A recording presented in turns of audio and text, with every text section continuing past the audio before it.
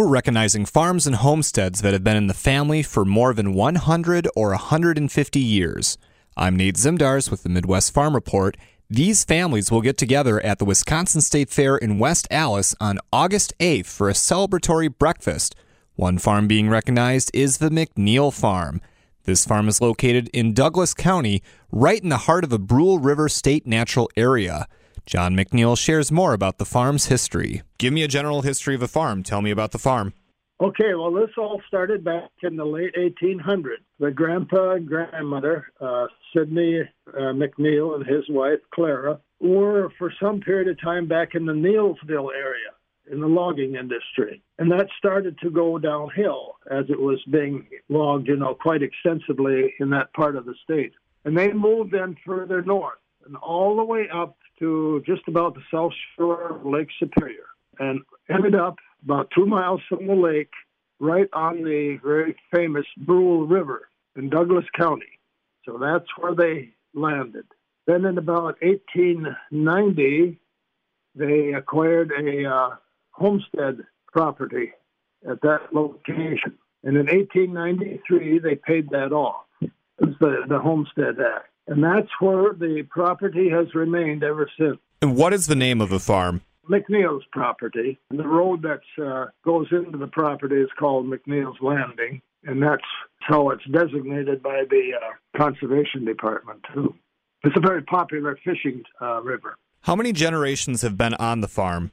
I'm the third one, myself and two sisters. How has the size or type of farm changed over the years? From the early 1900s through the end of World War II, it was basically Clara, the mother, and the 4 children that occupied the place and essentially just lived off of the land. Because up until that time, there was, of course, no electricity, no telephone, nothing. So everything they had to take from either the river, fish or deer and rabbit and pheasants and stuff from the woods. And then they had large gardens, a lot of gardening. And, of course, then canned all the food and just lived off of that. Yeah, the farm is 160 acres. What kind of crops and animals were raised? Cows, pigs, chickens, and horses. And was the rest of the land outside of what you had for the buildings and the animals, was that all forested land? Part of it was forested, and then there was 80-some acres were cleared for crops. That's where they grew the hay for the farm animals and some cash crops. Like for some number of years they grew flax. A few years they grew some peas in the spring because there was a cannery factory in Poplar, Wisconsin. And then oats was another cash crop or a crop that was used for feed for the animals. What makes the farm unique? Probably the location. It's miles and miles from anything else around there. And way back in the woods. Area right now on the Brule River is a state forest. So it's all state forest property for almost the whole river. And, of course, what happened in 1905, Sidney, my grandfather, he left and went out to British Columbia because the logging industry was, getting smaller all the time. And he went to work with a brother out there in some mine. Something happened, and he either died or was killed. We have no knowledge as to what really happened. And so then that left Clara with the 4 children all alone on the property. She had to get a divorce decree from the state or the county so that she could acquire that property. She was a very petite person, but a hard worker, was very successful, surviving in that location on that property for all those years. There were 2 girls and 2 boys.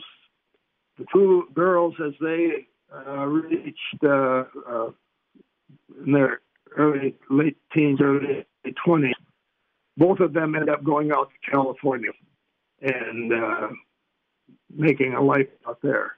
My dad and his brother stayed on the property and farmed it along with their mother for all of those years. And then it was in 1940 that my dad got married, and I was born then in 1941. And then, of course, the war came along.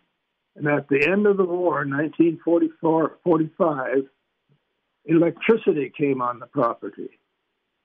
And that was a massive change, because anything that wasn't run by electricity was gone. And at that point, my dad really went into a serious milk cows for their income and became very successful at it. And that lasted until 1960, when he was at that point then quite elderly, and sold all of the cows and the machinery and everything, and retired. And what were some of the big events that happened over the years on the farm? Was there anything like severe storms that affected the property, weddings, anything else? Well, not that I'm aware of. The only thing that might be a little unique up there is during the 20s and 30s, on the Upper Brule River, there's an area called Cedar Island, and that was the summer White House for about, I think, 4 different presidents during that period of time. And apparently one of the president's wives came down and visited the property, so that was sort of an event for that area up there. That was anything of any significance. Do you remember any big technology changes that occurred while you were growing up on the farm, from being a young man to now, or even before you were born, any big technology changes? The big one was electricity in 1945 or 46. I think it was 46. And then we didn't get telephone until 1955. And that was all when you would have been very young, right? That's correct. Yeah, I would have been 5. I was 5 years old when electricity came in. And can you remember what that was like to go from not having electricity to then having electricity on the farm? It was like somebody threw a major switch, because prior to electricity, there was no well, there was nothing. Absolutely not. Everything was done by hand. The food was fish out of the river, venison from the woods, that type of thing, and what they grew and were able to have off the farm. Pigs, they had pigs for a while, a lot of chickens. So there was eggs and chickens for food. In the wintertime, there was an ice refrigerator. And in the winter, they would harvest ice out of the river. And we had an ice house where the ice was stored and was kept with, was covered with sawdust. And that lasted throughout the summer. So they had ice for a small ice box. But otherwise, everything was canned. And we had a root cellar. They built a root cellar. And that's where they stored all of the potatoes and vegetables and kept the canned goods in there. And that was their food storage, food supply. So, no, there was really very little change. It was a lot of hard work. I know my uncle, George, he left the property in the early 1940s and went out to Washington, D.C. And we always asked him why he didn't ever want to come back. And he said, when I was there, he said, all it was work. So until electricity came, it was a very limited, just a lot of continual, hard manual labor. And that was, true for all the people in that area. What are some of the fondest memories that you have from your upbringing on the farm? I was very fortunate. I had great parents. They were very good to us children, made sure we had as good of education as we could. There was a lot of work. There was always work for all of us. Really no hardship. Well, my duties were to help with all of the farm work and in the gardens, and it was still a lot of work. Nothing wrong with it. That was it. What is the farm today, and what does the future look like for the farm?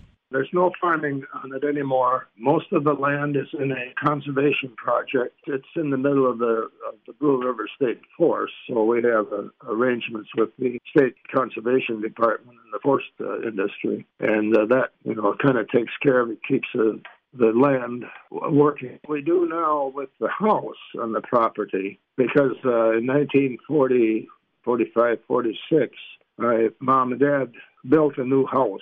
And it was a done very nicely. And today we rent that out through that VRBO organization. And that's worked quite well. It keeps people on the property, keeps everything working. A lot of fishermen and hunters come there because of the river and the hunting area. And then we use it maybe 2 or 3 times a year. What does it mean to have this recognition? Well, I think it's just very neat thing that it's done. Is there anything else that you would like to share with me, John, about the farm or any of the memories that you might have had from your years being involved? It was a good life.